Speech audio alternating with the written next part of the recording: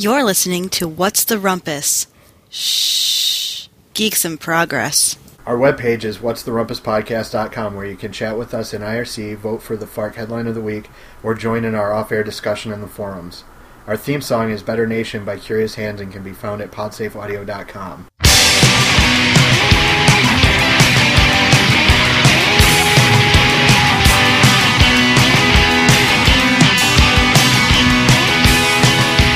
Welcome to another episode of What's the Rumpus. I'm Adrian Hanna. I'm Charles Thomas. I think we should just stop talking about Ryder because I don't think he's ever going to join us again. Truth. He'll be a surprise guest at some point. Yeah. All right. So, as I was waiting for you to unfuck your mic, I was reading Post Secret, which I think you know about, but in case anybody doesn't, in case anybody's actually listening to this and doesn't know what Post Secret is, this guy basically started a blog and put his mailing address on the blog, and hold on a second, I got to burp. My mute button.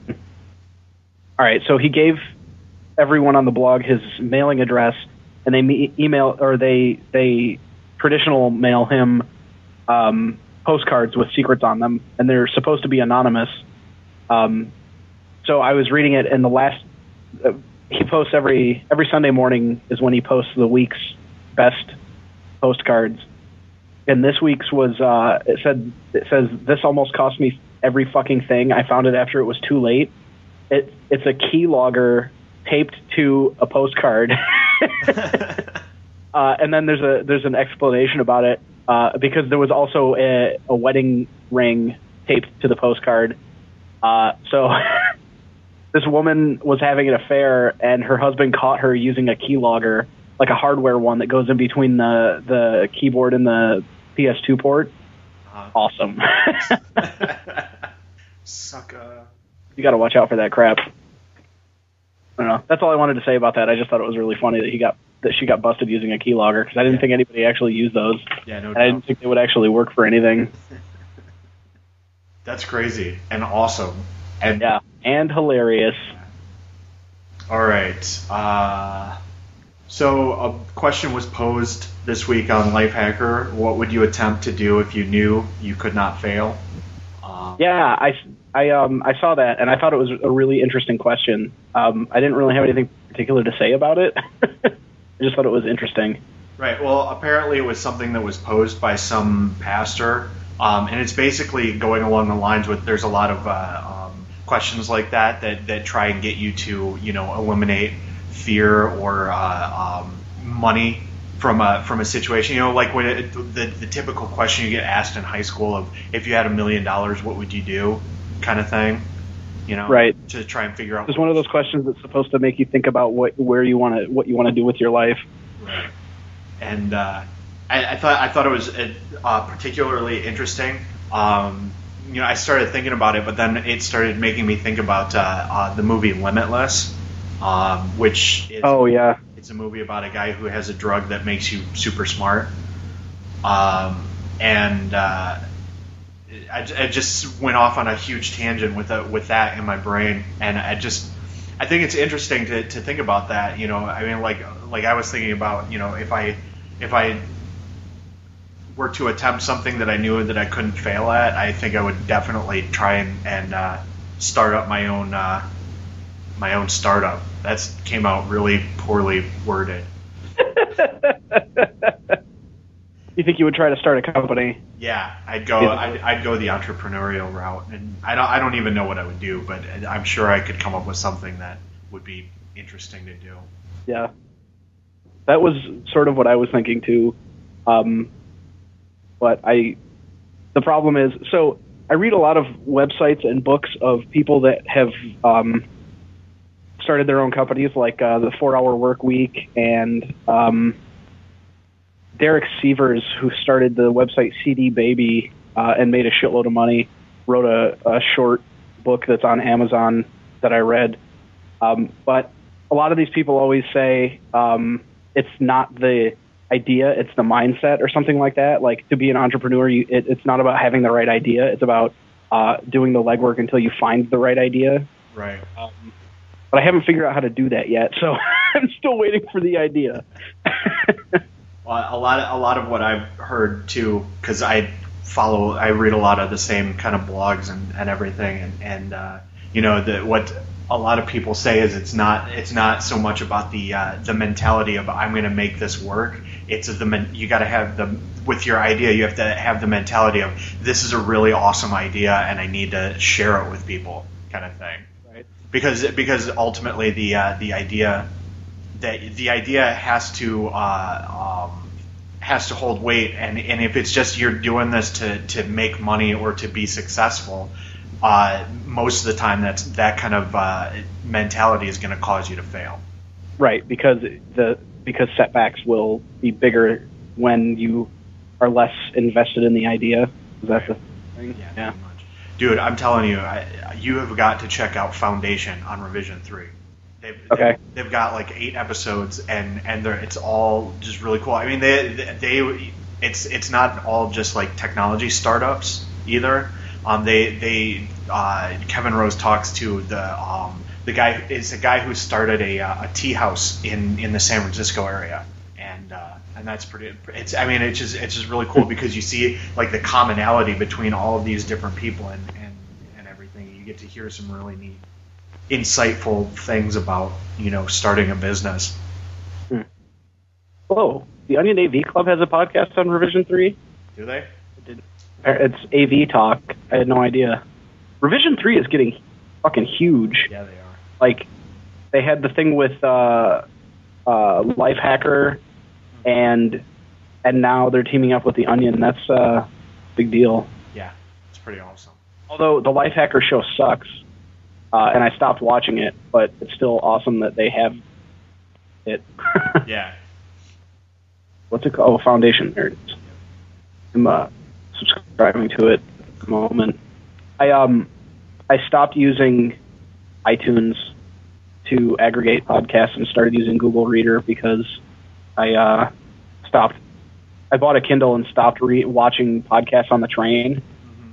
And so it doesn't make sense to keep using a shitty aggregator because iTunes is pretty good at some stuff, but it fucking sucks for podcasts. Like, I don't know. I think the big thing is if it fails to download a feed, it never checks that feed ever again until you manually check it. Until you manually check it, which is stupid. Yeah. When I got my new phone, or when I got the phone that I have, I actually bought an app that's a podcast app, so I just download everything on my phone to listen to, mm-hmm. which is way better than using iTunes. Yeah. I don't know. I used to hate iTunes because I don't want this to be the anti-Apple podcast, but I don't want it to be the pro-Apple podcast either. But anyway, I used to use iTunes. No, what am I talking about? iTunes sucks. Oh, yeah. I used to think that iTunes was really bad because it would like lag out every time a song changed or every time I tried to rate a song. But then I copied my music collection to a portable hard drive and then copied it directly onto my box at work using a completely different operating system and a completely different player and not using the iTunes library functionality in any way. It still does the same thing. So, except it doesn't do it to the same song every time. I think somehow my MP3 library got, like the actual MP3 file somewhere got corrupted, and music players can't handle them now, except they still play. It just lags out in between songs. It's really weird. Lame. I've never experienced anything like this before because it's literally different machines, different hard drives, different music players, different operating systems, and none of them, and they all choke on, and it's a different song every time, and if you replay the same song later, it doesn't do it. I don't understand how that's even possible. Inconsistent problems are the worst. Yeah. Yeah, I've been experimenting with other music services lately, trying to figure out how to just listen to music, and I really haven't found one that I can really evangelize about. I mean, they're all okay in their own way. They all kind of suck in their own way too. Yeah. I thought about using Amazon's Cloud Player, except I don't want to pay for more online storage because I'm already paying for Backblaze, the online backup service. And I mean, it's only $5 a month, but I mean, if I was going to do that, then I would want to back up my entire hard drive to Amazon. And I don't know that they have a service that does that yet. No, not yet. Okay, speaking of Apple, you had said something. You had posted about Skedaddle. That doesn't sound like a thing that I know about. It's the secret drawer on your Mac. Oh yeah. Okay, that's right. I forgot about that. I forgot that that's what it was called, and I forgot that I submitted it to to Reddit. I really like this. Okay, so basically what this is it's an app for a Mac that it makes like a secret space on your desktop. So you put in the right keyboard shortcut and type in a password, and this window magically appears that's got files and folders and stuff that you want hidden. And I really like this idea because it's for so long there's been like encryption, so you have things that you go and encrypt and hide somewhere, and then people can't access it because they don't know the password, but it's still there and they know that it's there. Unless you do something like have a folder on your desktop called Nickelback songs, and then nobody ever looks in there. Excellent example. Or C:/my document /ZZZ/vacation pics /grandma's funeral pics /ZZZ/AAA/dirty porn. Yep. Yeah. And that's where you hide the Nickelback music. Awesome. So I really like this idea. It does have some pretty serious faults, though. First of all, there isn't any encryption at all. And second, if you were to browse to the desktop in a file browser or through the command line, you still see those files. So all it does is hides them from the literal actual desktop. I guess not literal desktop, but the actual machine desktop. It doesn't actually obscure them in any other way, and it doesn't do anything to protect the files. But it's a really interesting start. Yeah.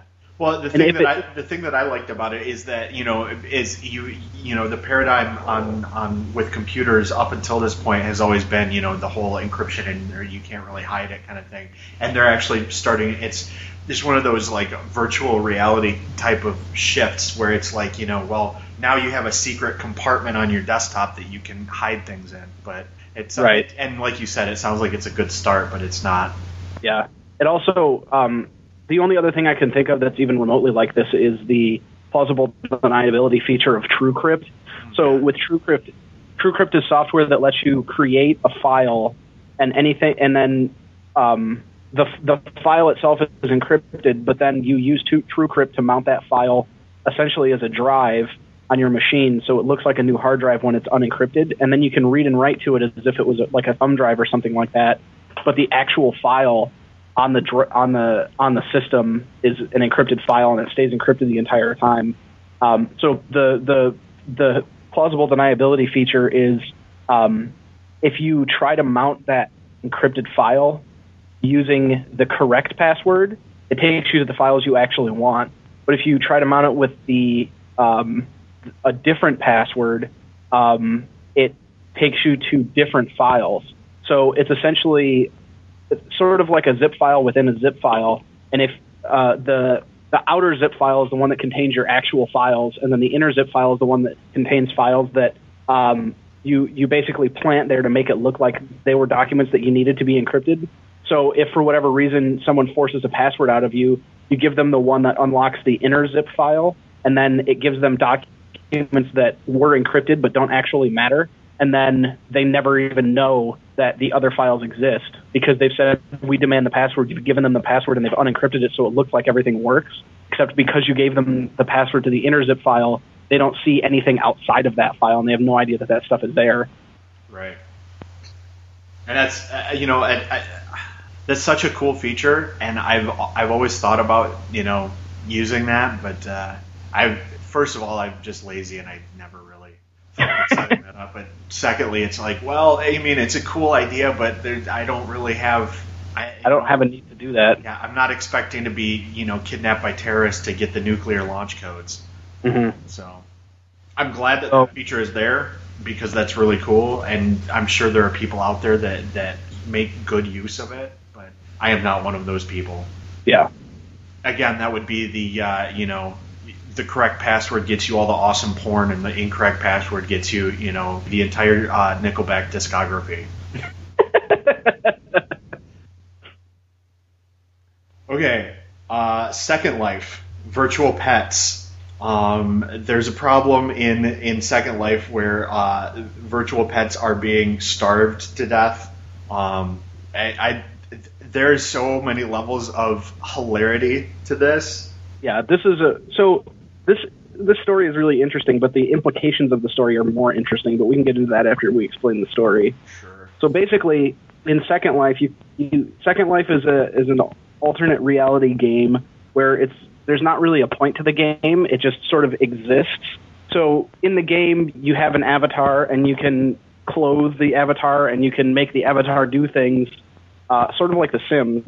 But you can also buy property and buildings and items of different sorts in the game using in-game currency. And you can also have pets. So a bunch of people in Second Life have pets, and they've been buying pet food that isn't actually... So as I understand it, it's not actually part of the game, as in the game creators didn't make it. Somebody made it as like a mod or something, and then it was cheaper than the game-made pet food.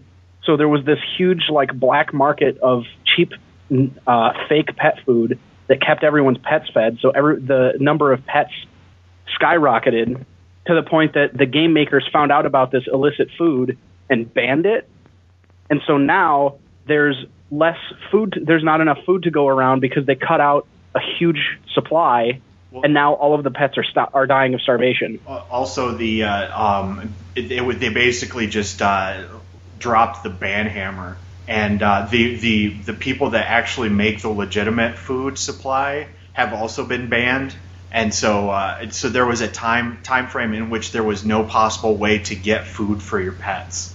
Oh, okay. I didn't catch on to that. That's interesting too. And the pets don't actually like die. Basically, what happens is if they get hungry enough, they will leave their owner and basically just kind of disappear. So it's essentially they're essentially dying, but they make it sound better. Do they still exist in game? No, they disappear and they're basically deleted from the game. So they're essentially dead, but it's. But it's not like you walk into your Second Life home and find a rotting animal corpse. Right. Okay. Yeah. So I don't know. I think that in and of itself is interesting. But what's more interesting to me is the fact that it's a perfect example of why things like food shouldn't be regulated. I don't know. I'm getting more and more cranky about politics lately, and so when I read this, all I could think about was the fact that there was a free market of food and everything was working fine until somebody tried to regulate it, and then everything went to hell and things started dying. Yeah. And obviously, it's not real life; it's Second Life, but I think it still shows an example of what happens when you let things be regulated. Yeah. I have been known to make fun of Second Life because, I mean, first of all, there's no point to it, and secondly, it just seems like a waste of time to me. But there are some seriously fascinating things that happen on Second Life every once in a while. Like, there was... wasn't there something about giant flying boners? Yeah, it was... I think it was when Al Gore ran for president, and he had a campaign headquarters in Second Life, and he was giving like a virtual speech in Second Life or something like that. And so there was this big rally of Al Gore supporters outside of his campaign headquarters in Second Life, and somebody decided that it would be awesome to hack the game in such a way that basically a bunch of dildos dropped out of the sky. and so it was a rain of rubber cocks falling on everybody. Man, I wish I had seen that. This guy invented the internet, and not even he gets respect in Second Life. That's true.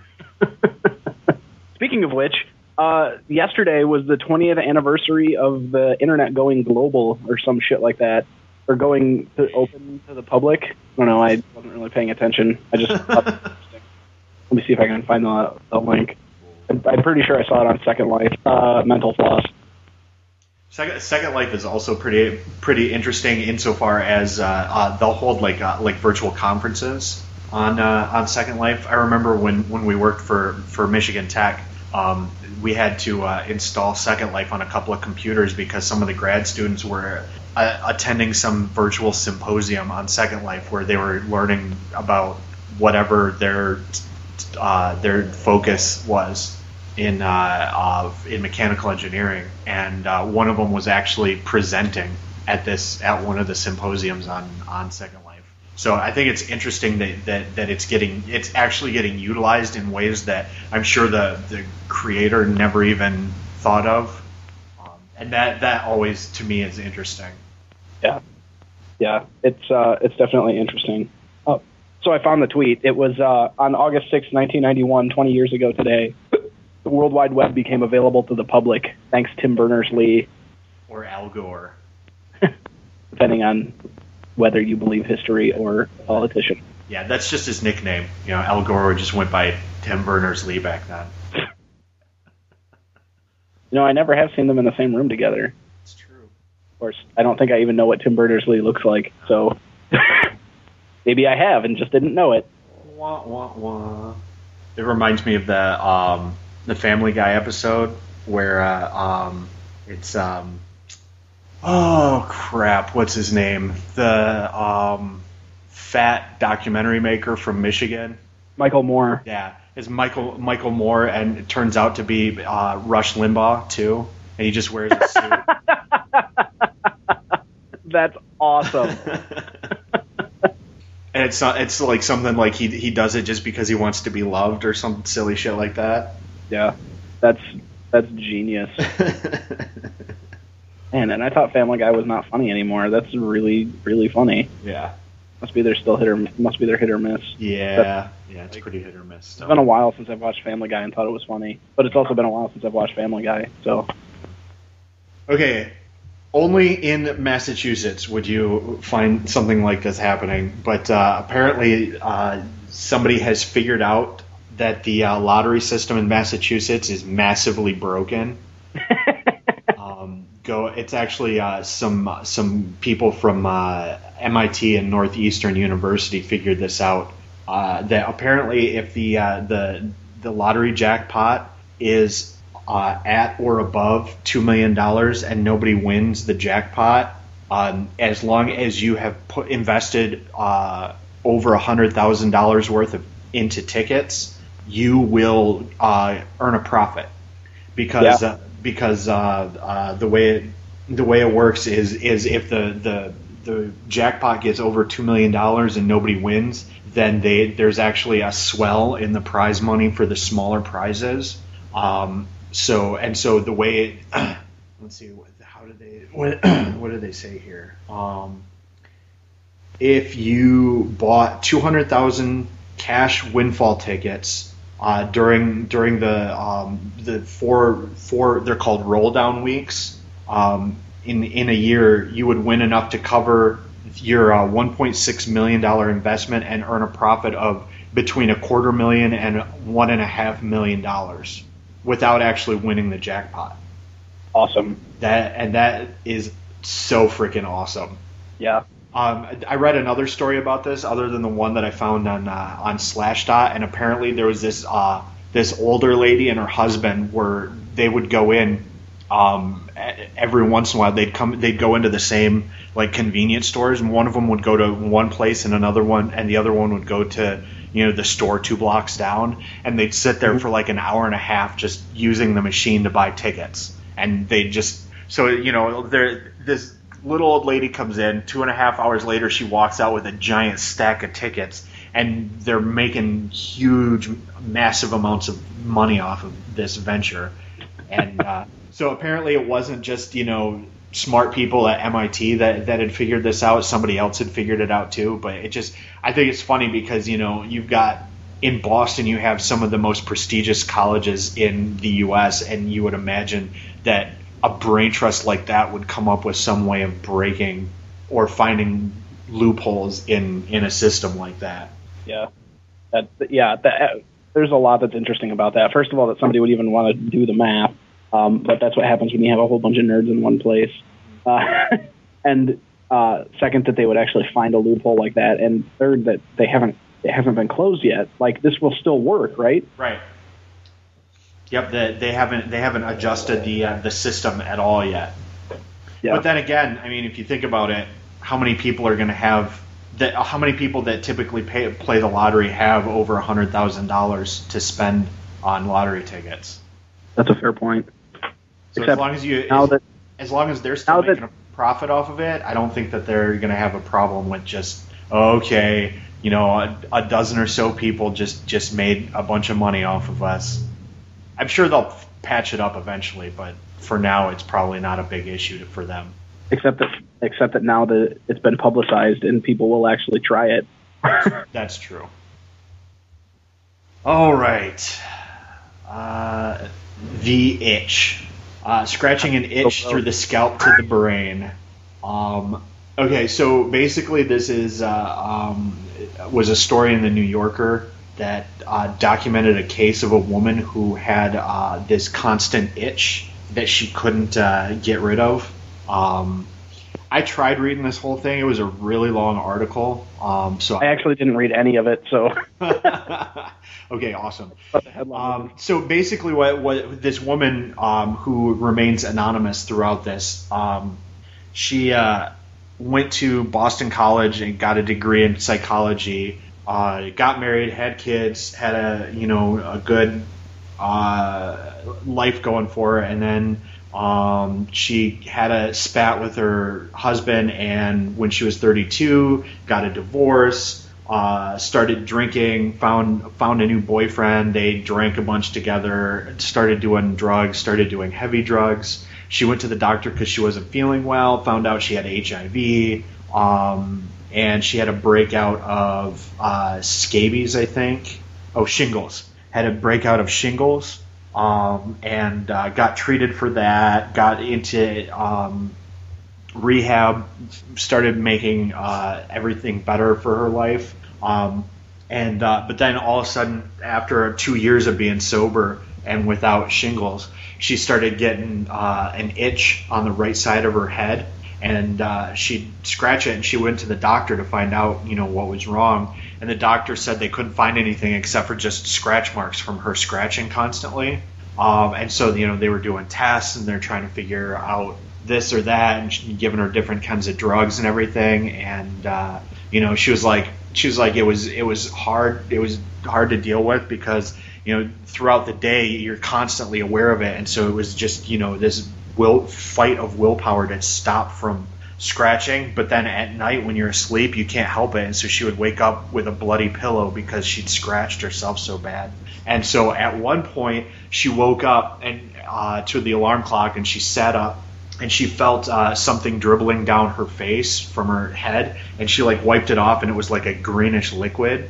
So she put a bandage on her head and ran to the doctor, and the doctor had to call an ambulance because apparently in the middle of the night she had scratched through her scalp, through her skull, and through the blood barrier, and actually had started gouging her brain. That is fucking insane. Yeah. That is so fucking crazy. What the fuck? Yeah. You always think about, your skull, and you scratch, and you get that good scratch going, and all of a sudden it just burns and hurts and everything. You're like, oh, I wonder if I'm bleeding. At least I've at some point thought about, man, I'm so glad that I have a skull because there's no way that I could actually scratch through my skull. Apparently not. Yeah, that is fucked up. All I can think about right now, and this is so bizarre, but all I can think about right now is, oh fuck, what was his name? was it Andy from the Shawshank Redemption and his tiny little rock pick? Yeah. Yeah. Use that tiny little rock pick to pick a hole in the wall of the Shawshank prison. Oh, that's fucked up and gross. Yeah. Creeps me out. So that's about as far into the story as I got, and they were doing more research, and they found something about there's a specific type of nerve that causes the itch sensation, and I think what they had found was that she had something wrong with there was a misfire of those nerve endings in her scalp on the right side, and that's why she was doing that. And I don't know if they figured out a way to cure it or anything, but I couldn't get past the part about her actually scratching her brain. God, if I ever wake up and there's brain juice on my pillow, I think I'm going to lose my mind. Although, I guess I would have had to have lost it before that in order to end up with brain juice on my pillow when I woke up. Yeah. God, that's fucked up. Yeah. I don't get creeped out by much, but that fucking gives me the heebie-jeebies. Yeah, no doubt. And the worst part is now it's making my scalp itchy. And it's like, I don't want to touch my head. I'm just going to go take a bath in Head and Shoulders. You know, they have a shampoo called Head and Shoulders when they should have a body wash called Knees and Toes. So what do you use in the shower? Head, shoulders, knees, and toes? No, not what you clean. Ooh. Head, shoulders, knees, and toes. Knees and toes? Knees and toes. Clean my face, I use eyes and ears and mouth and nose.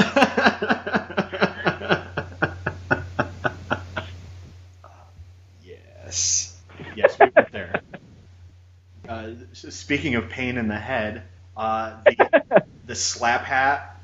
Yeah, what the fuck is that? That's so dumb. I kind of want one, just so that I can swat people in the face for saying something stupid. Where is that not on Reddit anymore? Did it get taken down? No, it should be. That's where I found it. So basically, all this is, it's a regular ball cap that has some kind of weighted material in the top of the hat, so you can grab it by the bill and hit somebody with it, and it's like a cudgel. So you can actually just like beat somebody with it. Yeah, it's a weaponized baseball cap, basically. And I think the only good use for this is, like I said, to slap the shit out of somebody who says something dumb. And I was curious when I was reading about this. I wonder what the material is in the hat, the weighted material.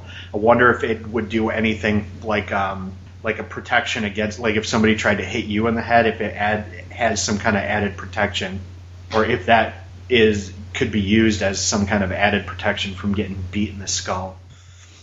But yeah. I think it's amusing that there are products like this on the market. I mean, if you look at some of the the thing that was really why I wanted to talk about it, because like people are so fucking paranoid that they think they need to weaponize everything. Like one of the recommended items is something called a tactical pen. Yeah. It's a weapon that's shaped like a pen, so you can carry it and people will think it's a pen and it looks like a pen, but it's super heavy and it's designed to use like either to hold in your fist when you punch somebody or to stab at somebody, Grosse Point Blank style at the high school reunion when he jams that guy's neck.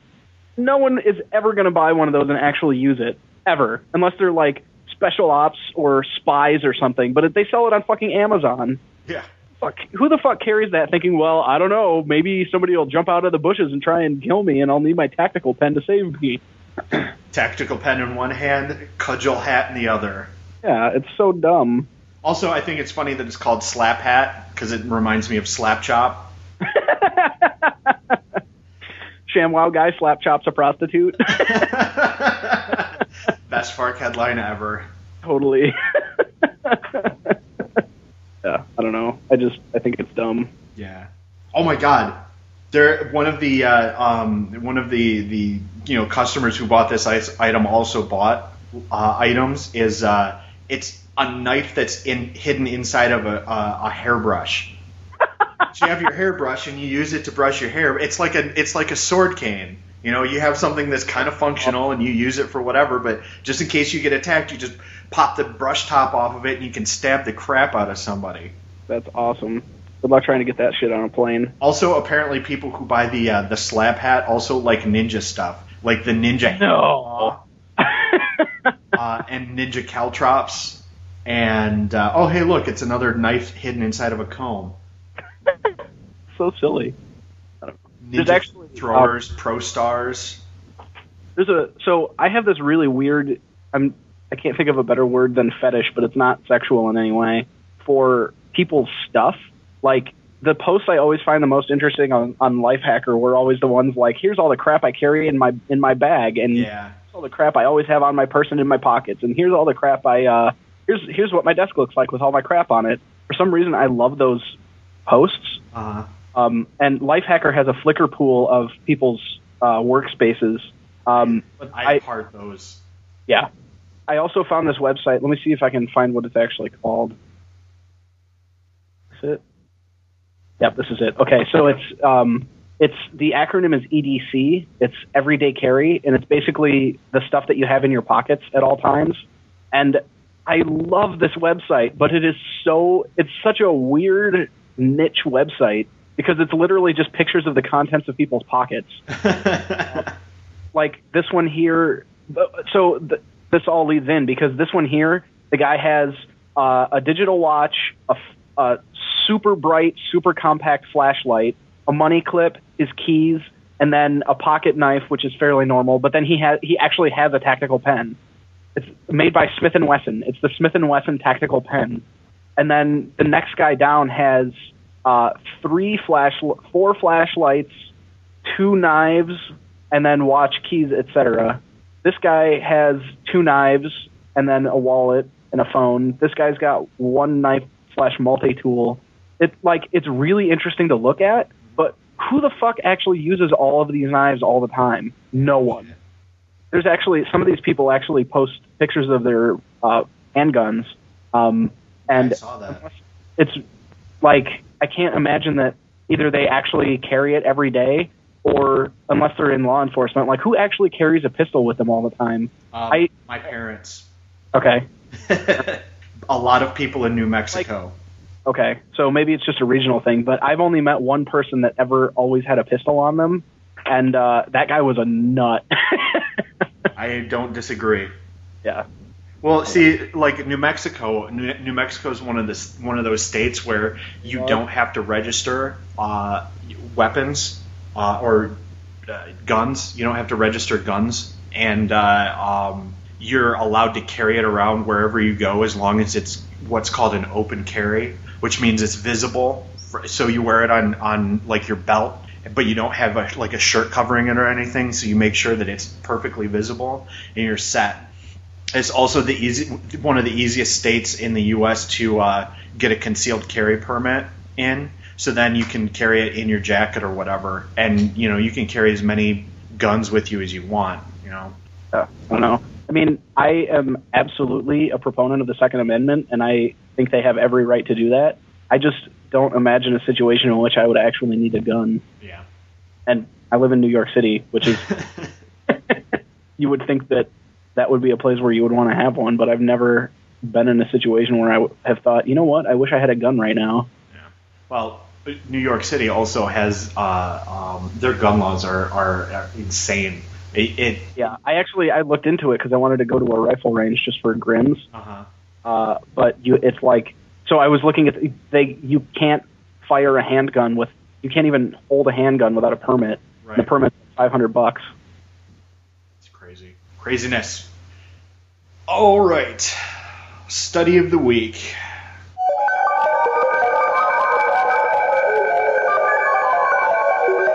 So, the study of the week, a study was done on Social Security numbers, and this is a group from Central Michigan University that they've been doing research on Social Security numbers for a while now. And back in 2009, they were the ones that figured out that there is actually a method to how a Social Security number is issued. So it's not like you're assigned an arbitrary number or a random number. There's some methodology to figuring out what your Social Security number should be.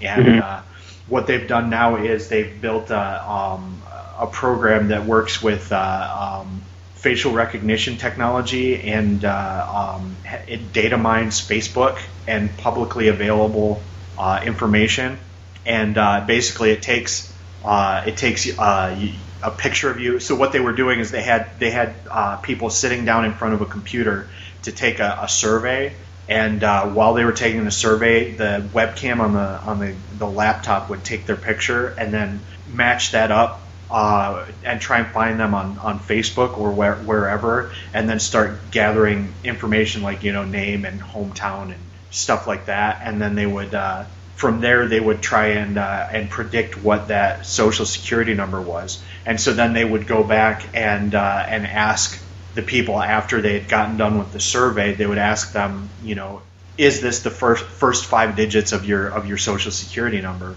And they were, I think it was like, let me see here.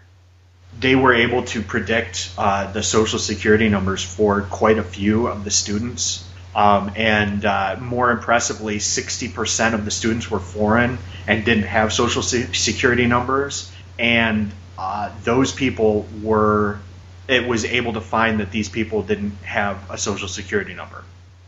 Like basically anybody who didn't have a social security number, it was pretty accurate at saying this person doesn't have a social security number. So that's interesting.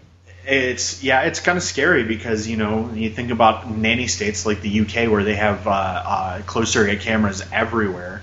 You get a hold of that footage and suddenly somebody can figure out information that's not supposed to be publicly available. Right. And suddenly they can, do all sorts of mean and nasty things with that information. I mean, just the fact that they're using that they can use facial recognition software to match you up with stuff on the internet is scary enough, but the fact that then they can use that information that's publicly available to predict what your social security number is kind of scary. Yeah, that's disturbing. Mm-hmm. We're getting closer to having the ads like they had in the one Tom Cruise movie. Minority Report? Yeah, that's the one. Yeah, it's funny. The Minority Report more and more seems to me like the thing that, like the futurist nerd movie of choice. Like, it used to be that we wanted things that we saw on Star Trek, like the communicators and the transporters and food replicators and the medical diagnostic tool that I forgot the name of. Tricorder. Yeah, the tricorder. And now it's Minority Report, and we want the fancy screen with multi-touch and and ads that know who we are. Fucked up. Yeah. Yepper. So, I think it was 2 weeks ago, we had that libertarian rant episode. Yes, indeed. And I don't want to do that again, even though I sort of did that already with the Second Life thing. But people always complain about how conservative Fox News is, and how like they're clearly conservative minded, and they claim that all other news sources are unbiased, even though. And most of the time, it's people that are liberal-leaning saying that, and so they don't recognize that it's even so it's really hard to see water when you're inside the fish tank. And there were a couple of posts on Boing Boing this week that I saw that really bugged me, because it was like, I'm not saying that Boing Boing isn't unbiased or that it is biased. Isn't unbiased and that it is biased. That's the same thing. My point is, there are posts that I think a lot of people read and just assumed that they were giving all sides of the argument. So this first one is about this FAA thing. Okay. And who wrote this one? It was Mark Frohenfelder, who I think is the founder of Boing Boing. Basically, his argument was that, or the point of the post was that because of what's going on with the FAA and they can't pay their safety inspectors, it's essentially the government getting a loan from all of the safety inspectors, because these people are all working without pay, and they're going to get their back pay eventually when the budget gets sorted out. But right now they're working without it, and so it's effectively as if they're loaning the government their wages. And so it's this whole anti-government post, but it never even enters into their minds that if it was privatized, the companies would be able to pay these people because they wouldn't need congressional approval. Like they're all up in arms about how the government isn't doing the right thing, but it never occurs to them that maybe the solution is to take it out of the hands of the government. So that was the first one, and it just sort of bugged me. But then I saw this other one that was the Post says the headline is "Vindictive Walmart erroneously accuses couple of shoplifting, has husband deported, wife fired, costs them their house and car." So basically what happened is these people went through the self-serve checkout, and one of their items didn't get rung up right. So then they had somebody come over and get it rung up right, but the security guard insisted that they were stealing from the store, even though they showed proof that they had paid for the item. And he went on this crazy rant and ended up calling the cops and somehow getting them arrested. And apparently the guy was not I don't think he was a citizen yet. And so he was deported. And so the wife started paying all these legal fees to try and get her husband back into the country and to defend herself. And, it ended up costing her the house and car. She had to sell them both in order to make these payments. And it's a really, truly awful story, but it's perfectly clear in the Post that this was one guy that was a security guard at Walmart going just absolutely ballistic. And it clearly states that the manager of the store and the cashier were on the side of these people. But the whole point of the story is to blame Walmart for being awful and having a guy deported when it was one guy. It wasn't even, of the 3 Walmart employees that were involved in this, it wasn't even all 3 of them. Right. And it's so popular to take shots at Walmart, but it never even occurs to them to not blame Walmart for the act of one lone asshole who's clearly a crazy person and a racist. And that just drove me nuts. Although I submitted this to Reddit, and it had already been submitted in a couple of other places, and I did see a comment that said, essentially because the store manager didn't put the security guard in his place, and the security guard worked for Walmart, that effectively he was speaking on behalf of the company because the other people weren't taking the initiative to speak against him, which is I think, an interesting argument, if not necessarily, if not a valid one. But it bugs me that they're blaming this huge corporation for the acts of one guy that is not even a blip on the radar of the company's corporate policy. Right. Yeah, I totally agree. I've been saying that for years. I mean, yes, I think that Fox News is more than biased towards the right, but I also think that pretty much every news organization is biased one way or the other. I mean, and some are more biased than others, and some are less biased than others. But if you ever try and make the argument that MSNBC is less biased than Fox News, we're going to have words. And so a lot of stuff has come up about how Fox News posts bad headlines or reports on things that are inaccurate. And for that, I see their argument, and so that I understand. But saying that Fox News is biased and all other media sources aren't is just clearly showing your own personal bias in the opposite direction. Right. I remember hearing somebody from England was talking about how back in the day there were basically 2 newspapers that you could get in England, and some people subscribed to one and some people subscribed to the other, and it was because the one paper was biased conservatively and the other one was biased liberally. And so the people who were conservative and wanted to hear the conservative point of view of things subscribed to the conservative newspaper, and the liberals subscribed to the liberal newspaper, and that's just the way it was. And everyone knew that one went one way and one went the other way, and yeah. It's and I think that it used to be that way in the States too, quite a while ago. I remember reading a biography of Lincoln, and they were talking about that, and I don't know if it was. It seemed pretty clear to me when I was reading it that it was that way then, but I don't know if that was because it was before some sort of law, or if it was because it was flying in the face of some law. But I think the point you're getting to is if there's some sort of legal restriction on whether or not you can be biased, that means that people assume that you're not, and it's harder to detect the fact that they clearly are. well, I guess it's harder to detect the fact that they are when someone on the opposite side would say that it's clear to them. The fact that everyone is pretending not to be biased makes it worse, in my opinion. Right. And that's the thing that bothers me. I don't care if Fox News is biased, is conservatively biased. And it's just that, if somebody is making that claim, they need to be aware of the fact that whatever their favorite news organization is probably biased in the opposite direction. Yeah. It just don't. Don't throw stones, or how does it go? That don't throw stones if you live in a glass house or something like that. Yeah. All right. So on a less serious note, oh Japan, you so crazy.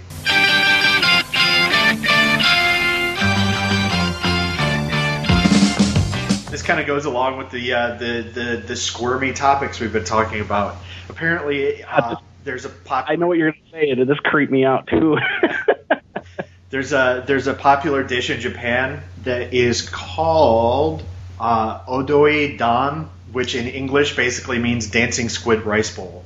I'm surprised there's not a couple of happy funds in there somewhere, but basically what it is it's squid, dead squid on a bed of rice. And so then what they do is they hack up the top of the head into sashimi slices.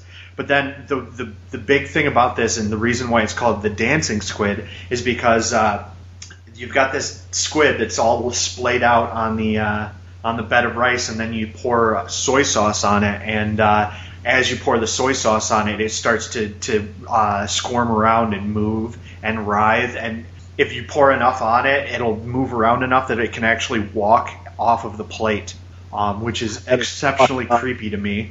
But apparently, how that happens is when the soy sauce gets poured onto the body, it causes neurons in the body to fire, which makes the body move as if it was still alive, even though the squid is very thoroughly, completely dead.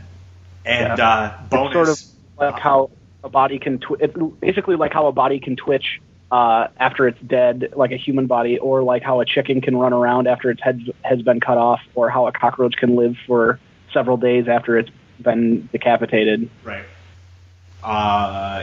And a bonus. This article actually has a video showing the squirmy dancy squid. Yeah, it's fucking disturbing. Yeah.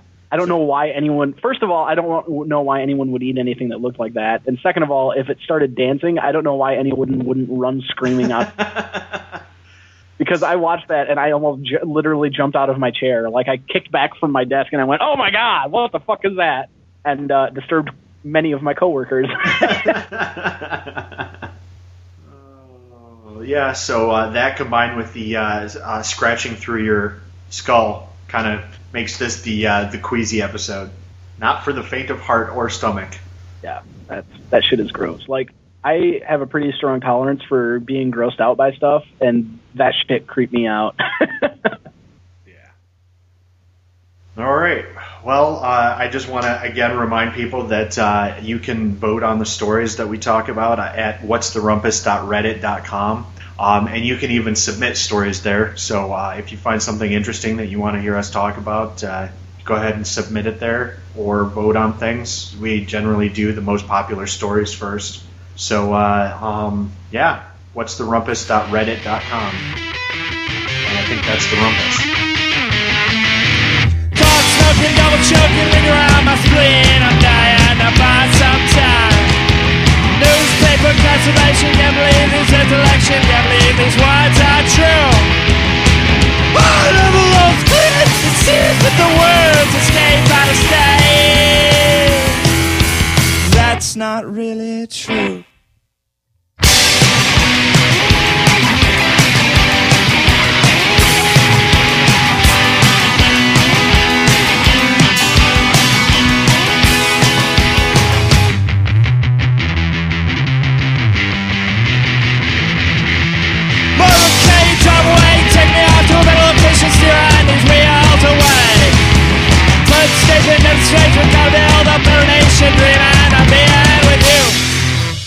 I don't want to touch my head.